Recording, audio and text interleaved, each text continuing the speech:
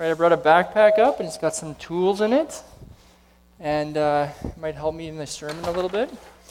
So, what is with humans and tools? We seem to love tools, and I think tools are a lot of what has brought humans to where we are. We find a trouble or something in our way, and so we invent something to make our life better. And if you look around, every day you use a tool of some sort to get a job done or in your home, and we take them for granted. There's a lot of things that we do that we need, and we don't even really realize it. And so I'm an electrician, and I usually carry a little tool pouch at work, and I probably got about 20 tools that I use every single day. And there are some tools, though, that I keep in a little bag that I don't really use them every day, but maybe once a month or maybe a couple times a year. But when I need those tools, instead of taking 2 or 3 hours, I might be able to shave it down to 20 minutes by using that specialty tool. And in life, there are tools like that. I can think of things like a blender and the usefulness of a blender. If a blender wasn't invented, how we'd have to be mashing and doing all that stuff in the kitchen, how long that would take. And I brought another one here. This is going to be a little bit of an infomercial, and you guys maybe have seen one of these before. I hope I don't cut myself pulling it out. And I'm sold on this. I don't know. I don't use this every day when I cook. But you guys know what this is? You guys ever seen one of these? I think they're called a mandolin. That's a name. It's not the musical instrument. But it's got blades on the front. It's got a blade here. And I can also change the direction. And so I don't have vegetables in here. I'm not going to cook and cut up a bunch of stuff for you guys. I'm going to put this to the side. But I saw this, and there is a cheesy infomercial you can watch about it, and there's different brands. But it is a lifesaver. Like if I want to make a stir fry or a soup or something, I can take that and I can just, in a couple minutes, I can have like a whole crock pot full of vegetables. So it is good. I don't use it every single day, but when I need it, it's there. And the Psalms, we've been talking a lot about the Psalms, and a lot of things that Doug and Chris have said, I really resonate with that.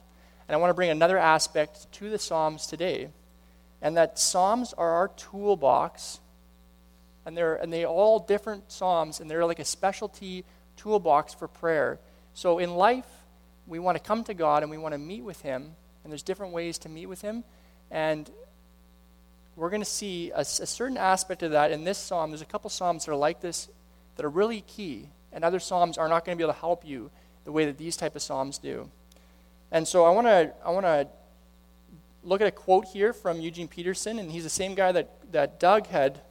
Doug stole one of my quotes, so I'd have to use a different one. But this one is, the Psalms are not prayed by people trying to understand themselves, but by people who understand that God has everything to do with them. God, not their feelings, was the center. God, not their souls, was the issue. God, not the meaning of life, was critical. The psalmists are passionate about God, the obedient shaping, will transforming, sin revoking, praise relenting God. The Psalms come from a people who hear God speak to them and realize it is the most important word they will ever hear spoken. They decide to respond. They answer. These people made their mark in history not by understanding themselves or studying what they had found around them in the earth and sky, but in praying to the God who revealed Himself to him or to them in word. So a couple things we notice is that the Psalms teach us that prayer is a response to God. We never initiate a conversation. It's always His faithfulness and us coming back to Him in a certain aspect. And what we realize is that God is involved with every different type of thing that happens in our life. And I just threw up a couple different types of Psalms here on the screen. And these are just types of Psalms you might see. And they have different purposes. They're like a specialty toolbox. And there's Psalms that deal about comfort and grief. There's ones that search for direction in the time of waiting. There's Psalms that plea for God to deliver them. There are joyful proclamations of the wonder of God. There's meditations on life. There's awakening thankfulness that comes out, this exuberance. There's confessions of need, where it's not I'm confessing something I've done wrong, but just the fact that I need you right now. There are Psalms that deal with confession of sin. And this is the last one is the type that we're going to talk about today. And it's all about using the right tool for the job. And these are tools that have been given to us by people who have seen a faithful God and they've responded. So I just want to pray and invite God to speak through me and to speak to you in words that I'm not even talking about, just so he can speak to your heart. Dear Father God, we ask you that you will give us the joy that David found in this discipline and this type of prayer called confession. And we know that this sometimes has a lot of baggage, but we just ask that you just show us your word and how good confession can be. And just speak through your Spirit to us and just show us how good of a Father you are to us. In Jesus' name. So this topic, the words like sin and wickedness and judgment, confession and repentance, those words are very heavy words, and there's a lot in Christianity that has kind of been misconstrued, and there's a lot of sermons and different teachings about this that can leave people feeling heavy. And this is not what I want to do today, and this is a different direction than what David is actually going in. And what David is teaching us is the God of the Bible. And those things are biblical, those words I've just used, but David wants to teach us that these are not things that we have to get beat up about and things that bring us down, but actually confession is a gift for us. So I want to read right away verses 1 and 2 of this psalm. I'm going to read in two different translations. The first one is going to be an NIV, and it says, "Blessed is the one whose transgressions are forgiven, whose sins are covered. Blessed is the one whose sin the Lord does not count against them, and in whose spirit is no deceit." And I'm going to read it again in another translation, and it says, "Oh, what a joy for those whose disobedience is forgiven, whose sin is put out of sight. Yes, what joy for those whose record the Lord has cleared of guilt, whose lives are lived in complete honesty." And we're going to see more about that deceit and the complete honesty and being free from that as we talk today as well. So David is really excited here, and he's saying this is something that brings him freedom and lightness and life. And confession doesn't have to be something that's heavy and discouraging. It's hard when it happens and something that we need to go through, but it is something that he wants to share. This is what I've experienced, and this is what I want you to experience too. This is not something that as Christians we should avoid, but something that we should pursue because it brings new life.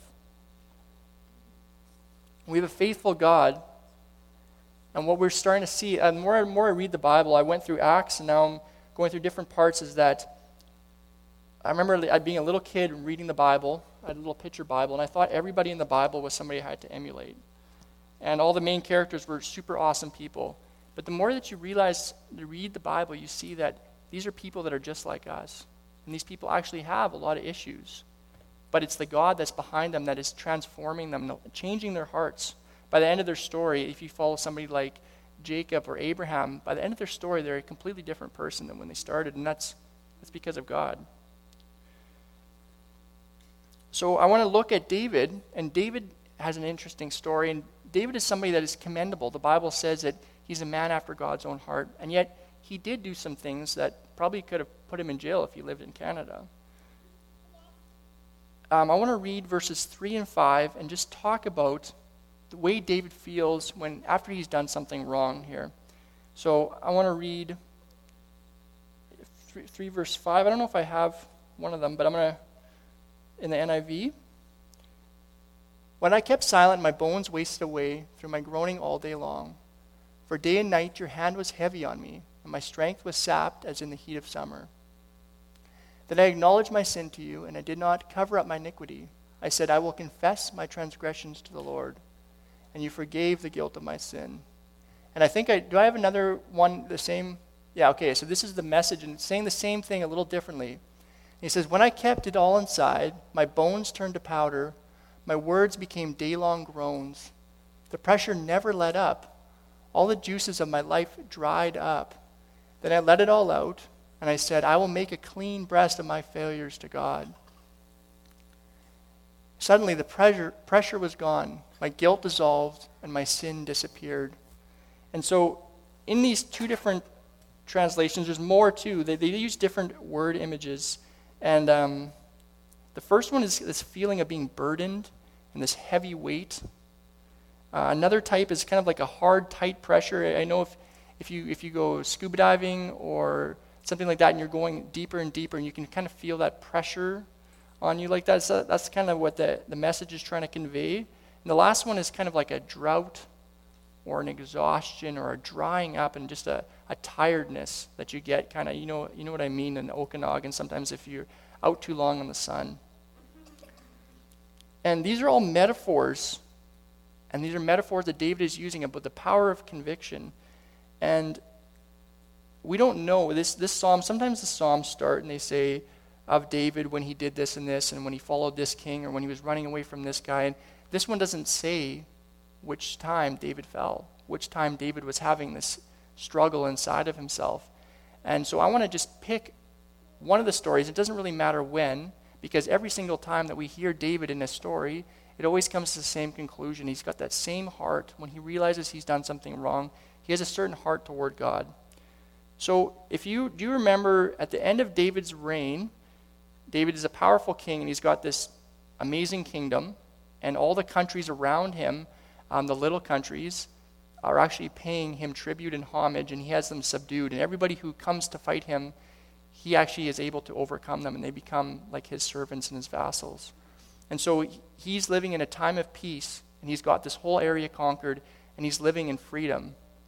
And something comes across David's heart where he decides, I think I want to do a census, and I want to find out how many people, how many men I can find that are suitable age for fighting, and to see how big of an army I can muster, just in case I need it, just to see how good of a job I've done. And so he goes to his top general, and he says, I want you to go and take all your commanders, I want you to go around the country, and I want you to find out how many men are available, if I need them. How many men can I put together so I can take care of business here? And so David says this to his general, and if you know his general, his name is Joab, and he's not always the best guy that's written about, but he's commendable here. And he says, David, you can't do this. Like, God will protect you, and God will give you 100 times more if you need it, but don't do this. And then it says, but the king's word overruled his general. And so Joab says, well, I got to do it. It's the king. So he sends out his guys, and they send horses everywhere, and they go, and it says it takes 9 months and 20 days. And so this takes a long time. They go through the whole kingdom, and they're setting this up. And this gives David a lot of time to think about what he's done, and with the words of Joab that came to him. And then they bring the guys back, and they said, yeah, you got a pretty decent size. You can have 800,000 men here and 500,000 in this part. So you got a pretty decent setup if you need it. And at this point, David is struggling with himself. And those verses we looked at, I don't know if this is the time he's talking about, but he's got that pressure inside of him, that tightness where he's known he's done something wrong, and he's fighting with it. And he realizes, you know what, this is overcoming me. I need to bring this before God. And there's something about David that we see that is so commendable. It's not that he's a perfect person, not that he's a saint, but his heart towards God. That's what we want to look at today. And the thing about David that is so different that we need to see is that he is different than Adam and Eve. If you remember the story of Adam and Eve, after they sinned, what did they do? Yeah, they tried to hide it, and they avoided God, and they were kind of sneaking around. And then it says that God's walking through the garden, and he says, hey, where are you guys? And as if God doesn't know, but he says, where are you guys? Are you guys hiding? And then eventually he shows himself to them, and he's like, what are you guys doing? Why are you guys hiding? And they're like, oh, we're ashamed. And David has a different attitude than Adam and Eve. And when he knows he's done something wrong, he doesn't fight it forever. He eventually just comes to God and says, I want to get this all out with you. I want to expose my whole heart and let you deal with me. And so I guess that's a question for us, is when we experience a biblical conviction, and there's two different types of guilt that we can experience. Some guilt is not actually from God, and that's a guilt that comes from the enemy of condemnation, where you don't know what's wrong, but you feel like you're not worthy of God, and you feel like condemned, and that is not from God. When God wants to convict us, there'll be a specific time in our life where we know we've done something wrong, and he wants us to address that. And this is biblical And this is the Holy Spirit coming to us and specifically saying, this is a specific situation I want you to deal with. It'll never be vague. It's always, I want you to deal with this, and you know it's wrong, and come to me. And so when we come to times like that, what do we do in these situations? That's the big question. Is that the question? Are we like Adam and Eve, or are we like David? And there's different ways that we can hide. We don't have to hide in the trees and put on fig clothes and different stuff like that. There's ways that we do it in our own culture. Sometimes if we know we've done something wrong, we stay busy enough that we don't have to think. We don't have to meditate and rest and think about where we're going with our life. And there's other ways as well. Just turn the page here and I just missed the other way. Sometimes it's just downplaying it, and it's saying, you know what, that in a situation like that, anybody would have done what I would have done. And it's kind of just like, I'm not going to worry about it too much. And the thing about a child is their consciences are so clean that when they do something wrong, sometimes they admit it before somebody finds out about it. And that's an important, integral thing that David has, where he's got this soft heart to God, where he can't live with himself until he gets it off his chest. And I said I didn't want this sermon to be too heavy, and I hope it's not going that direction. But what it's important to know is that sometimes our conceptions of God really has a lot to do with if we're afraid to come to him or not. And God is not the type of God that sometimes we picture, like a hard, angry father who is always feeling like we've always let him down, like you always frustrate me because you're never doing the right thing. And that's not the point of confession. There's two benefits that we see here from confession, and the first one is freedom. And I want to read two verses to you that kind of pertain to this, and I want to talk a little bit about the discipline of confession. And one of them is from Jesus, and he says, "A good man brings good things up from the good stored in his heart, and an evil man brings evil things out of the heart, or the evil stored up in his heart. For the mouth speaks what the heart is full of." And in Jeremiah says that the heart is deceitful above all things and beyond cure, and who can understand it? And so the first thing that we see in this psalm is that confession is a way to freedom. It's not a way for God to beat us up and to remind us that we're so much different than him and that he's not impressed with us. But it's a chance for us to enjoy freedom. And if you know, I want to use an illustration of weeds. And weeds are subjective because some people think, oh, that's actually a plant, that's not a weed. And depending on how much you like the plant or what its usefulness is, it can be considered a plant. And so I want to pick on raspberries, and they are definitely not a weed. But raspberries, if you know about them, Ken and Leanne really helped me out. They got me some raspberries, and we were digging them up. And the cool thing about raspberries are down below in the root system is it can continue and continue and continue, and then it'll pop up somewhere else. And so if you just have like dirt, you can have your main canes, and you can have new shoots that are going under, and then they'll come back up. And with the discipline of confession, it's not just coming to God and saying, God, I've screwed up in this. This is the sin that I've done. I know it's wrong. It says in the Bible. Thanks. Okay, I got to go. Bye. And then that's it. And that's like, okay, I got a clean slate. Whew, that's done. But it's a little bit, because all that is the same as, well, raspberries are a good thing, but if you just cut the top, or if you cut it at the base of where it meets in the ground, and you don't realize it's spreading across your whole yard, and then you're like, okay, I've taken care of that. And then in a day or 2 days later or a week later, the same thing comes up again, and you just ask for forgiveness. God, I'm sorry, what had I done? And you just clip it again.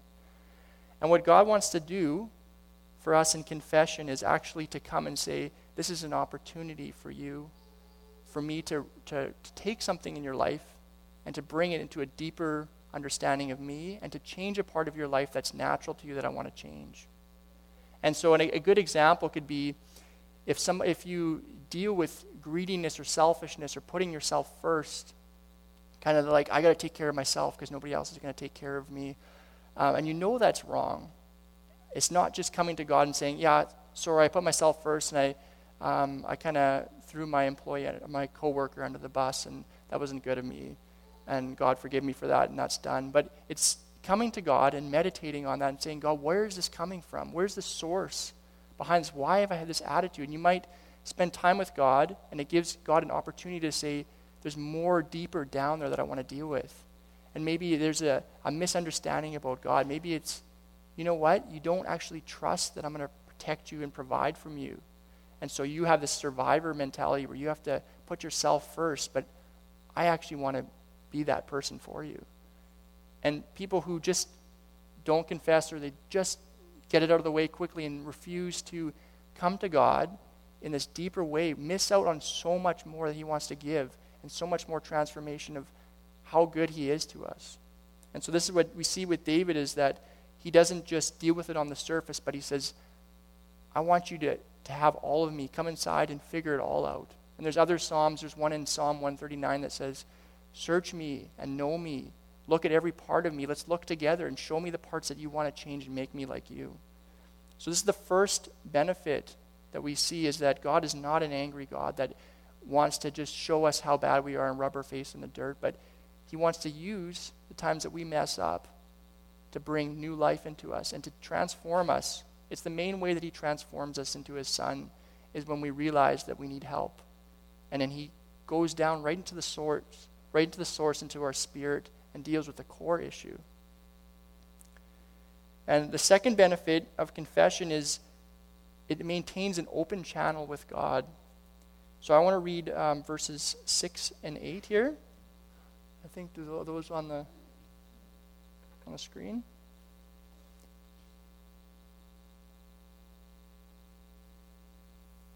I'll see if I can find these here. It says, therefore let everyone who is godly pray to you while you may be found. Surely when the mighty waters rise, they will not reach him. You are my hiding place, and you will protect me from trouble, and you will surround me with songs of deliverance. And in the next couple of verses are actually God talking. He says, I will instruct you, and I will teach you in the way you should go. I will counsel you and watch over you. Do not be like the horse or the mule, which have no understanding, but must be controlled by bit or bridle, or they will not come to you. And so what we find is that the Bible says that God is a holy God, and that's inevitable. But it just, when we confess and we come to God and we make ourselves known to him and give him the opportunity to speak into our lives, it allows his presence to be felt more fully in our life. And so this is a good thing, and David experiences that. And if you know about David's life, he started out as a shepherd, right? And so it says that when he's talking to King Saul about defeating Goliath, and he says, I want to go fight Goliath. And King Saul says, no, I don't think so. Like, King Saul was a tall guy, but even he was afraid of fighting Goliath. He said, nah, you're just a little kid. I don't think that would be a good idea. And do you remember what David says to him in response? David already has experience dealing with God, so he knows God's going to pull through for him. And so he says to him, look, I've been a shepherd for my dad. I've taken care of his sheep. He said, I've fended off a bear and a wolf, or a bear and a lion before when they've come before me, and God protects me, and he's my deliverer. And so we see other Psalms where God is such a refuge for David, and David is used to that. So when he talks to King Saul, he says, I really believe God's going to do this for us. And so that David has that attitude, and we see these attitudes in this verse. And that's because he's got this clear conscience with God, and he's got an open channel where he can hear God speaking to him. And he hears these things that God is saying, and God wants to do the same things for us. The second benefit is that we can hear more clearly when we keep a clear slate with God. We can hear more clearly his vision, his direction for our life. And if you're wondering how to hear from God, one of the most important things is to spend time in confession. And that's not to search to find new ways to, God, where am I screwing up in my life? But when you do screw up, to come to him and say, this is an opportunity. And in those times, he meets with us, and he instructs us, and he also shows us the direction he wants us to go. And it allows us to have this personal interaction with him. And a lot of people think that Like Jesus paid for our sin, and so that was a one-time thing, and now we're good, and we just have to rest in that until we go to heaven. But Jesus dying on the cross is the beginning of us allowing us to come. It says he's our high priest, so it allows us to be able to come to him and confess and have that personal interaction instead of just hearing, yeah, well, the Bible says that I'm free from this now. It's a personal interaction, the Bible says, where the Holy Spirit says, this is your Father, and your Father accepts you. And it's a deeper understanding. And so confession is something that we need to practice our whole life. I want to read a couple more verses here. I already read that one in verse 9, but I want to read that again. It says, "Do not be like the horse or the mule, which have no understanding, but must be controlled by bit or bridle, or they will not come to you. Many are the woes of the wicked, but the Lord's unfailing love surrounds the man who trusts in him." And in Hebrews it says that those who God loves, and those are his children, he chooses to discipline them because he loves them and he wants to bring them closer to him. And I want to read you a little story here. Well, actually, it's this little guy's testimony. And he was in the Vietnam War, and he was a prisoner of war. And while he was a prisoner of war, he started to have a lot of time of reflection. So I want to see if I can, it should be on the screen as well. I think it's a longer quote. It says, "During those longer periods of enforced reflection, it became so much easier to separate the important from the trivial, the worthwhile from the waste. For example, in the past, I usually worked or played hard on Sundays and had no time for church. For years, Phyllis, that's his wife, had encouraged me to join the family at church. She never nagged or scolded. She just kept hoping. But I was too busy, too preoccupied to spend 1 or 2 short hours a week thinking about the really important things. Now the sights and sounds and smells of death were all around me.